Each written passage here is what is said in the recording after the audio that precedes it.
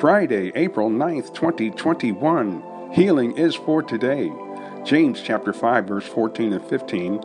Is any sick among you? Let him call for the elders of the church, and let them pray over him, anointing him with oil in the name of the Lord. And the prayer of faith shall save the sick, and the Lord shall raise him up. And if he have committed sins, they shall be forgiven him. Prayer in the name of Jesus is one of the most powerful weapons in our arsenal today. Combine it with faith and the Word of God, and we will see sick healed by the millions, souls saved by the millions, all to the glory of God the Father.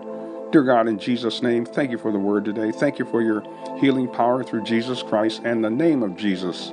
We ask you right now, according to the Word of God, that you would save the lost and heal the sick, deliver those that are bound, and raise them up to bring glory, honor, and praise to you. In Jesus' name we pray.